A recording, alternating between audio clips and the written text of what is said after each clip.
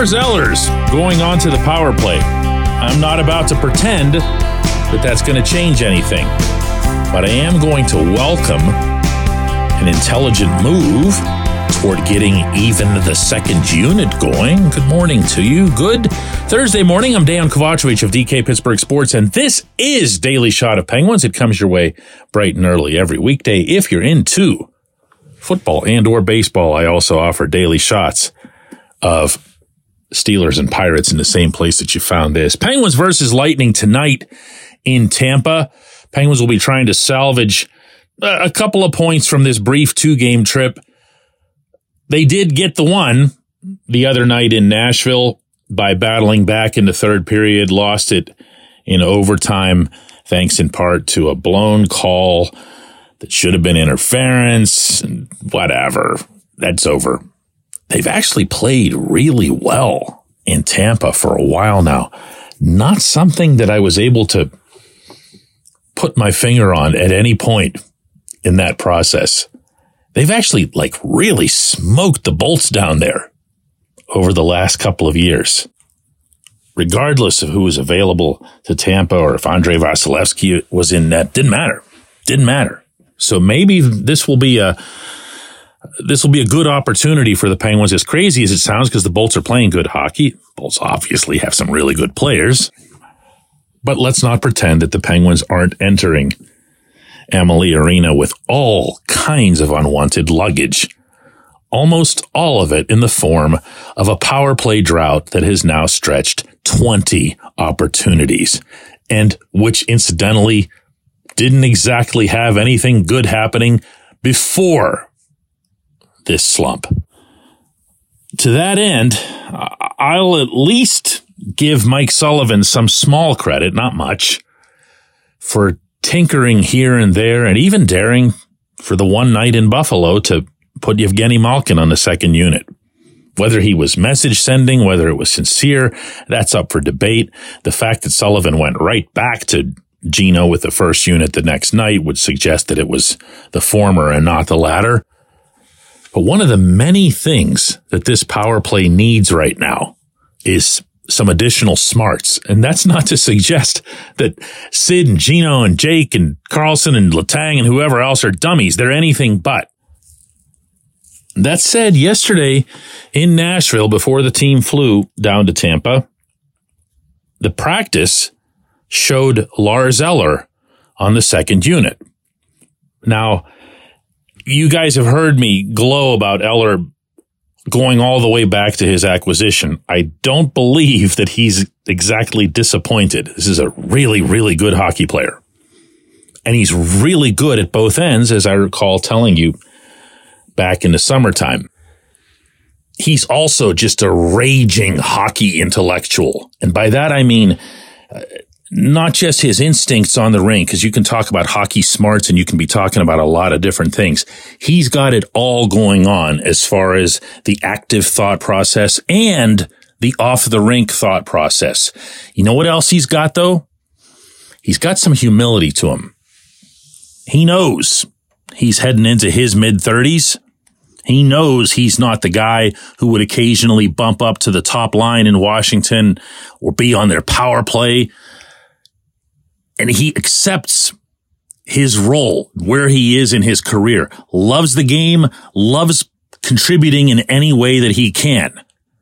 Humble as they come for someone who's had a pretty nice National Hockey League career, particularly in coming from a country in Denmark that doesn't produce a ton of that. So presuming, and I think this is a false presumption, but I'm going to share it anyway, that the second unit's going to get any kind of power play time. First of all, as I delineated on yesterday's program, the Penguins don't get many power play opportunities, period. But when they do, power play one stays out there pretty much for as long as they please. It's going to be a situation where they're out for a minute 15, minute 20, and the other guys will just basically get one rush up the rink.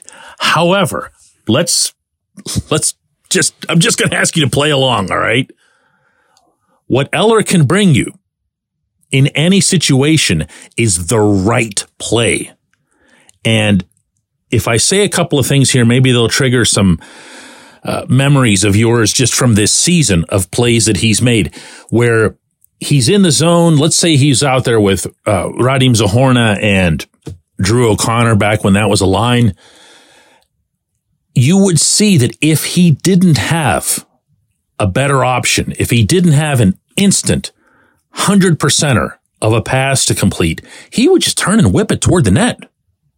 He didn't really particularly care if he had that much of a chance to score, but he would whip it toward the net because he understood that in that setting, that's the best play that he could make because it would be the one that would force the opponent into the most uncomfortable conceivable position in that split second, because no one wants to be chasing rebounds around because they're unpredictable.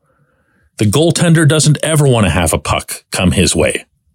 It could bounce off somebody. It could, go in off one of their blades, one of your blades, whatever it is. And that's what he would do. That's so desperately needed on this power play right now, particularly from the boards. Eller can pick apart a defense down low with his passing. You've seen his passes. They're tape to tape. They're razor sharp, and they will cut through traffic, or he won't make them. But he'll also shoot when it's there. He was asked after practice yesterday in Nashville what he can bring with the man advantage. I think I can bring a little bit of everything. Distributor, try to shoot, and hopefully, help me with the recoveries, get set, and get some zone time, and get some looks. I think I can do a little bit of everything. Again, good, honest answer. Not bragging about himself, anything but boastful. But that's something. That's at least. You want to talk about message sending. What if he were to go out there with that second unit and make some kind of offense out of nothing? If they were to have even a chance or two to set up in the Tampa Bay zone, and he were to make something happen with just some sort of turnaround, whip it to the net shot because he didn't have another option, what kind of signal do you think might be sent or received by the Hall of Famers that would now be on the bench at that stage? You gotta try stuff like this. You just gotta. That's not to suggest this is some sort of cure-all or whatever, but this is the kind of thing that Sullivan really needed to have been doing all along, instead of pretending that this was just gonna kind of magically morph into something good. When we come back, J1Q.